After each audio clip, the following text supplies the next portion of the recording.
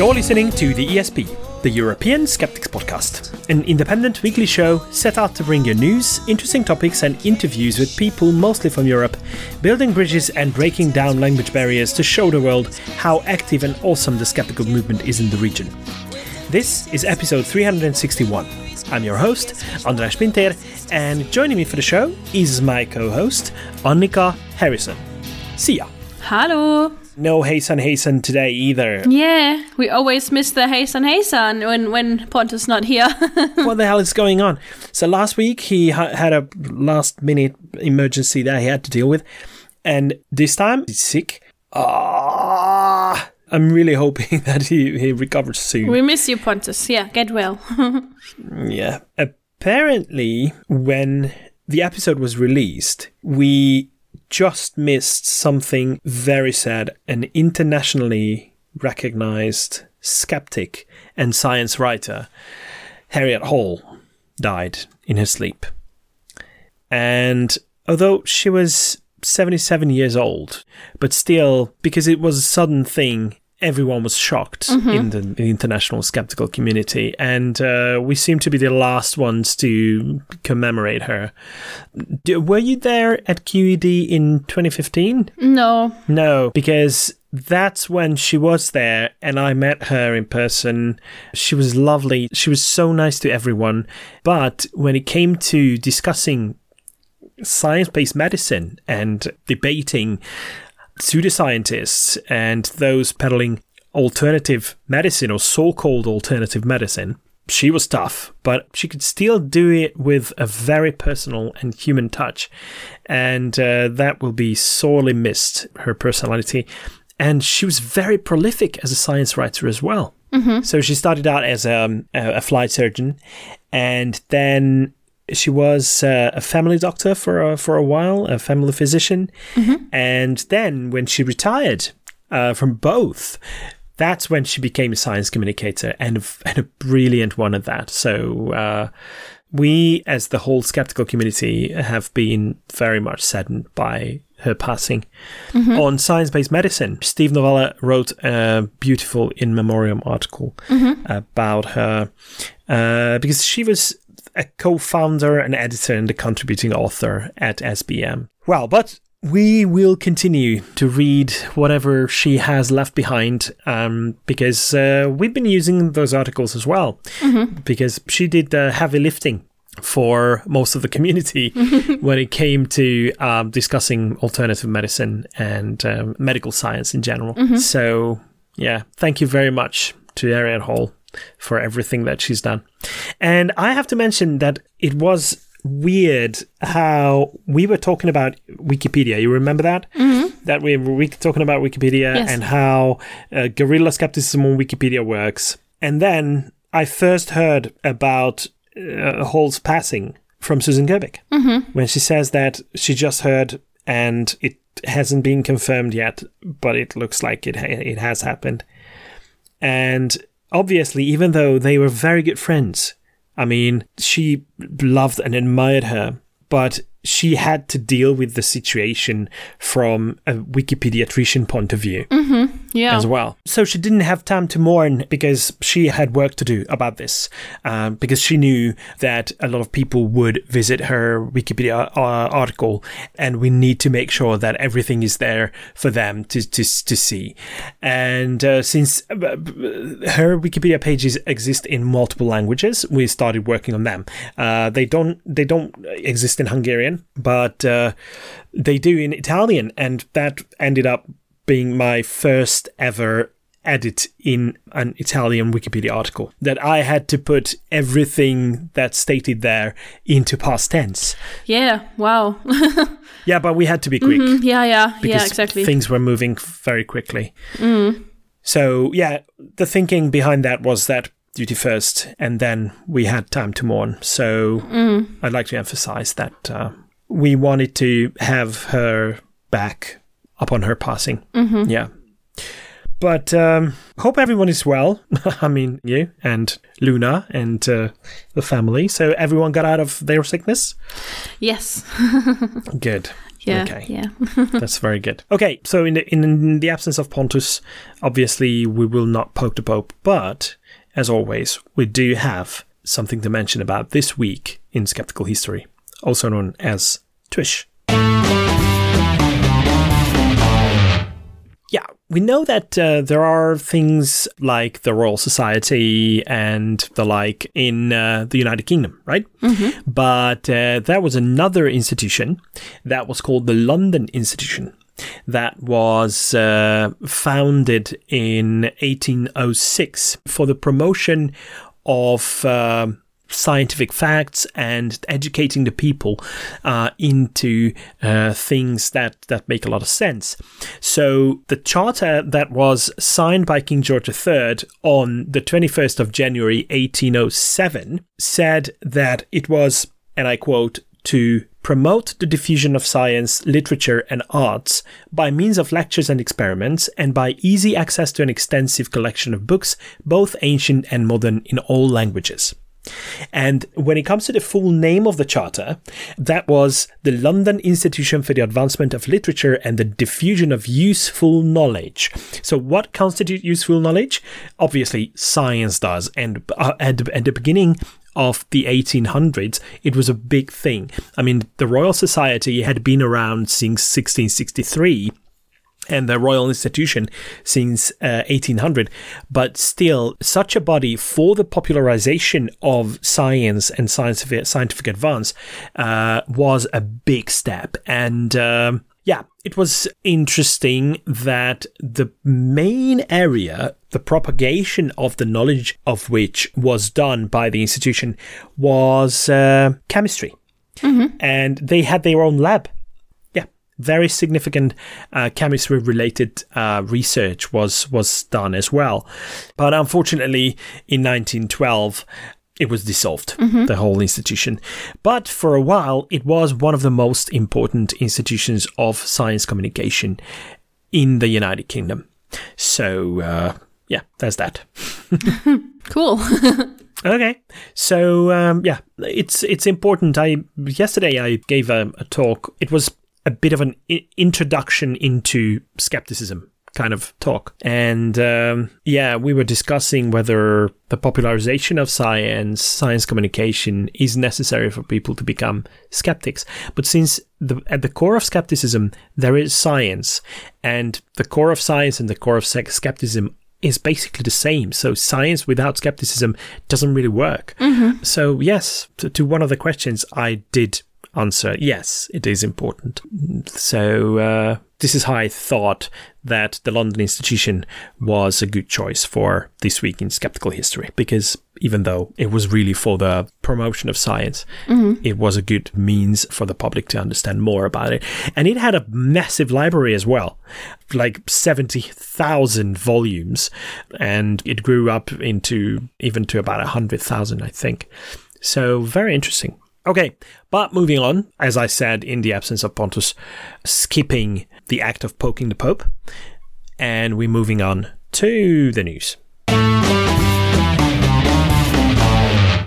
Yes, and I can tell you something about news that I didn't even hear about, but the good news. Okay. Because initially, Chris French, who we all know, yes, wrote an article in The Skeptic, in the magazine, saying that the British False Memory Society has to close. But now the little word "not" appeared, and that's of course good news. Yeah, I was going to ask that, whether it's good news. So was it, I don't know much about the False Memory Society, so what is it they do? Yeah, so the British False Memory Society, also shortened to BFMS, is a society that has been called Adult Children Accusing Parents, ACAP. Not ACAB, that's an important distinction, and was founded in 1993 by Roger Scottford, and it's to offer support and advice to parents whose adult children have accused them of childhood sexual abuse. But that's not all, because only those who have recovered the memories of this abuse during psychotherapy, and it's a special kind of help for these parents, because it has to be like adult children or adult people that as children have recovered these memories in psychotherapy, but prior to therapy, they shouldn't have had memories of that abuse. And the idea behind that is that when someone experiences a very traumatic event, then it would be put into their subconscious or non-conscious part of the mind where it can't be accessed.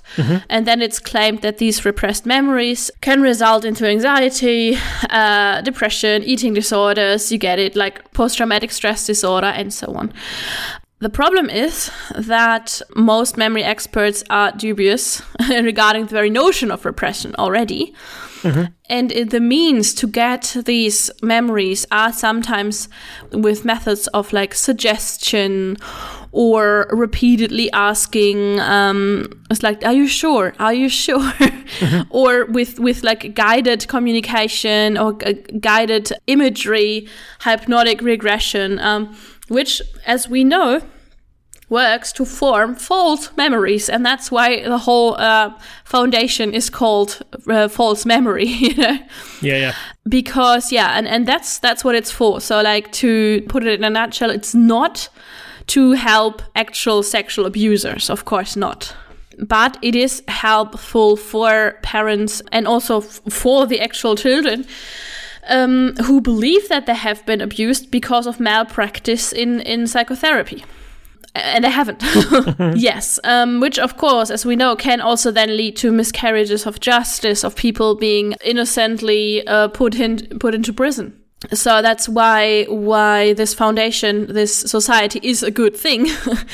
And and how did the not came in the article? Well, initially they thought they had to close down because they have been struggling financially for some time, like a lot of small charities.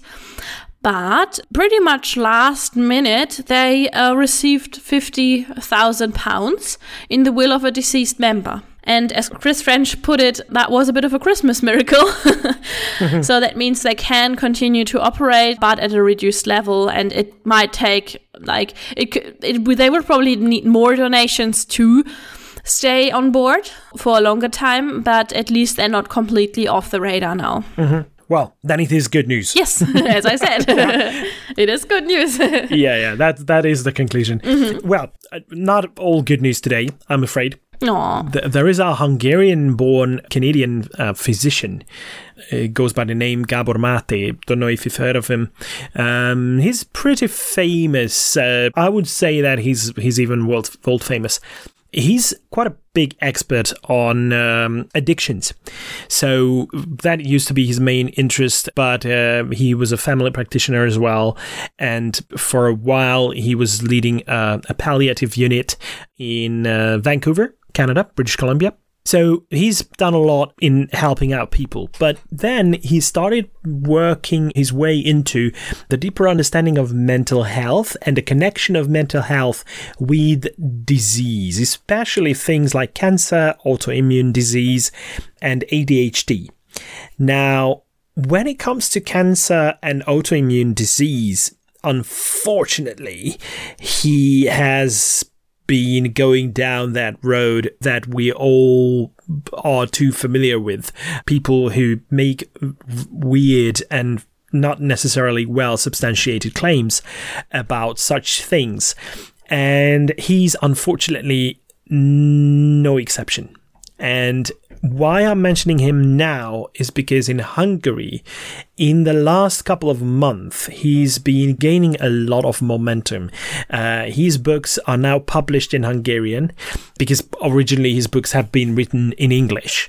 But now with the Hungarian translations of the books, he's gaining a lot of attention. And now, unfortunately, we tried with only one post, Facebook post, and boy, the criticism that we get for it, it's unbelievable that he is being so admired for his claims that cancer and autoimmune disease is basically being caused by childhood trauma, the memories of which have been suppressed, that it's unbelievable. So we had to do with it something about it, and now we are preparing to move forward, and we're going to do a little bit of digging into what science actually has to say about that, and we'll see. But even if it's scientifically proven that there is a clear connection, and we have known for a long while that immunosuppressant effects of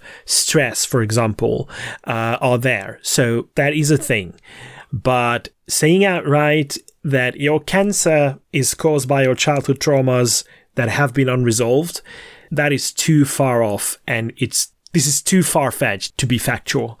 So we need to do a little bit of digging into that, but unfortunately we are looking at a big clash with the public apparently when we do that, and I'm not looking forward to that, but we have a duty to do that if it turns out to be wrong or just too far out. Yes, and things that are far out are okay. Police violence, don't you agree? I do. I definitely agree. Yeah.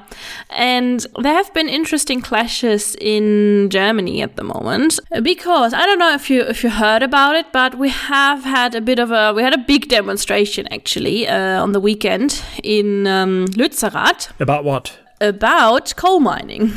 Okay, that makes sense. Because Lützerath is a village. It's not too far away actually from us. It's in the Ruhr area, close to Erkelenz, and it's very close to a coal mine. And it pretty much became a bit of a symbol, because this is basically the edge of the coal mine, and it's a village where that has been completely, well, it's already empty. People have already moved out a year ago, actually. And the coal mine owners want to mine it and destroy the village. They've already destroyed a beautiful old church, not in Lützerath, but along the coal line of the coal mine.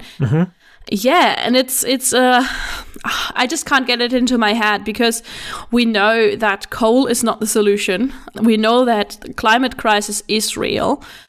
And yeah, and then the German state, the German police doesn't have anything better to do than remove the demonstrators and actually being pretty violent while doing that. They have used water guns, like these water shooters, and they have used batons and also put them very close to the coal mine line, so like endangering them by falling.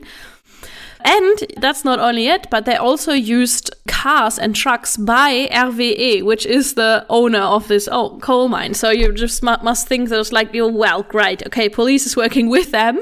And it's like that a police even needs a truck to transport people away that are just peacefully sitting somewhere. Like, not everyone was peacefully sitting, I want to make that clear, but most of them were peacefully sitting or standing. And yeah, they were basically hitting them and pushing them and like trucking them away, including Greta Thunberg, who also was there and who pretty much immediately denounced police violence, because yeah, that's not what you should do, you know.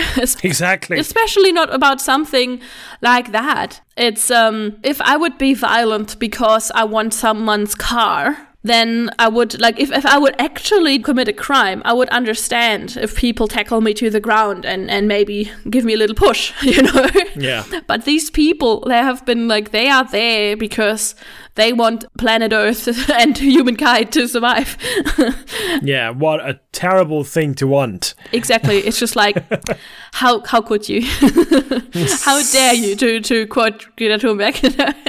It's just like, yeah. Yeah, so pretty exciting stuff. I think I would be someone, I would probably have gone there if it weren't for Luna. Mm-hmm. But I'm definitely too afraid to put, like, off police violence, to put a toddler into this situation. But yeah, that's what's happening here right now.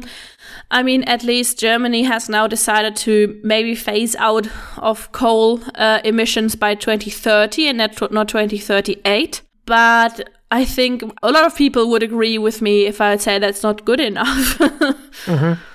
Yeah. We have to stop yesterday, Yeah, definitely. There is no time to waste anymore. All right, so thank you very much. Thank you. For reporting that. But to ranting, you mean? do we know if that's over? I mean, they were free to go after the demonstration, right? Okay. Yeah. It's like they pretty much keep them there to get everything down. And today, in the last few days, they actually removed everyone else. Okay. So they removed people in tree houses. They removed people in a tunnel because no one lives there. You can pretty much just stay there because no one will claim it. Yep. Except for the people who want to coal mine, of course. So yeah, they pretty much cleared it, and they say that they would need the coal this winter. So it will continue the mining. And the clash is over, as far as I know. But we don't know what will happen in the near future. Yeah. But we can expect a lot of these happening. Yeah. I mean, because it's just normal that people don't have any other means to try to make an effect and to push for a change. So if politicians, if our decision makers, I make a distinction because it's not only politicians who make decisions, because company leaders, big corporations make big decisions as well.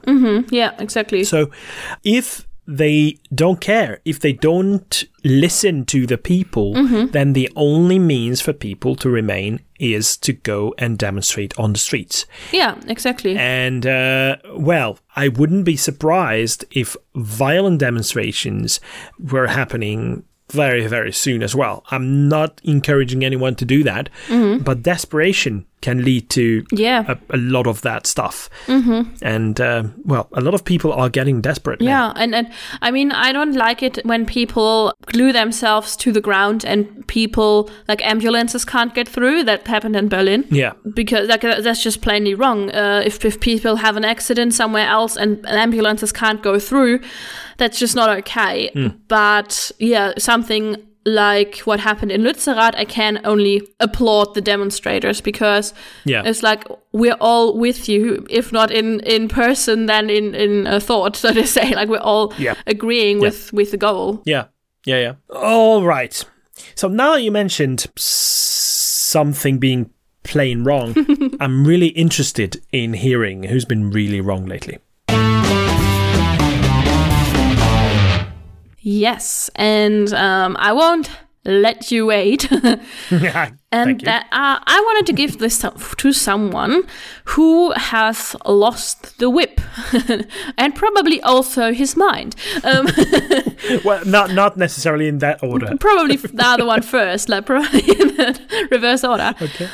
It might be that this person even might be cast out permanently from his party because Conservative MP Andrew Bridgen from the UK provoked widespread fury among his colleagues because he tweeted something, and I quote it, "As one consultant cardiologist said to me, he means vaccines, COVID vaccines, this is the biggest crime against humanity since the Holocaust." Oh, okay. End quote. And so he has lost his mind. I wasn't unwarranted what I said. Yeah. So he has been an MP since 2010, and definitely, as Conservative Chief Whip Simon Hart says, he has crossed the line. We, like Europe, Germany, UK, everyone who worked on the vaccine should be proud on what has been achieved. It was really good against COVID. It's still good against COVID. And he's helping the wrong people. He's helping anti-vax people by behaving like an anti-vaxxer. And not only that, but comparing a functional and good vaccine to the Holocaust, where people were murdered in one of the worst genocides humankind ever committed. This is why he receives this week's prize for being really wrong. Well, we could even hand out really right to the Tory party for expelling him. Yeah, exactly. But it would probably be too far-fetched to do that with the Tories. But for a change, they did the right thing. Exactly. Because that's, really, really wrong indeed. Yeah, I'm not really following him closely, but choosing Rishi Sunak might not have been the worst thing they did for Prime Minister. He's been on for a while, so at least he has lasted more than a month, which cannot be told about every one of them. Yeah. So, yeah, whatever. Thank you very much, Annika. And I can say out loud that Andrew Bridgen deserved this really wrong price. Thank you. Definitely. And it's really fun to be in agreement with the Tory party as well. Very uncommon. Doesn't happen very often. All right, but before we leave, this ended up being quite a short episode, but I think that probably our listeners don't mind that either. This probably is a welcome change, but before we go, we definitely need a quote. Yes, and I would be absolutely remiss if I wouldn't quote Greta Thunberg, because this week I just want to show a bit more support for her actions. She's a Swedish political activist. I think she probably doesn't need an introduction.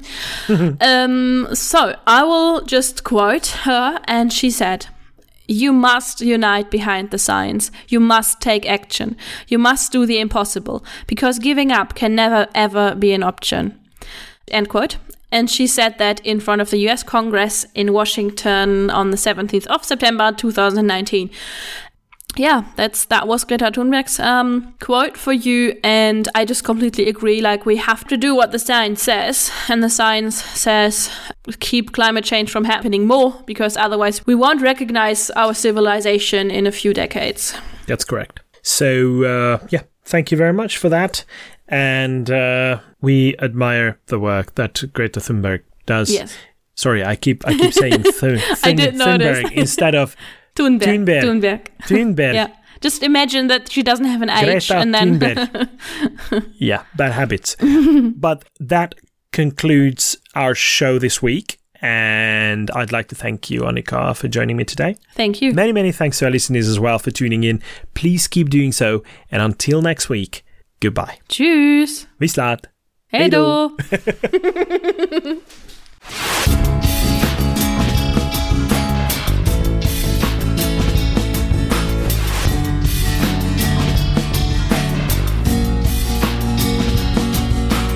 Told me that aliens really exist. This has been your ESP experience. The show is produced and recorded by the ESP.eu. Join us again next time, but until then, please send your feedback, comments, or death threats to info@theesp.eu. We would also love to hear your ideas and suggestions regarding future episodes, as well as news from your country of residence that might interest others across the continent. If you have a local event or organization to promote, please don't hesitate to let us know, as we are more than happy to help. All music in the program was written and performed by Keisha J. Gray and George Shrub and is used with their permission. Please check out our webpage at theesp.eu, follow us on Twitter at espodcast_EU, and like us on Facebook. I don't know how you can believe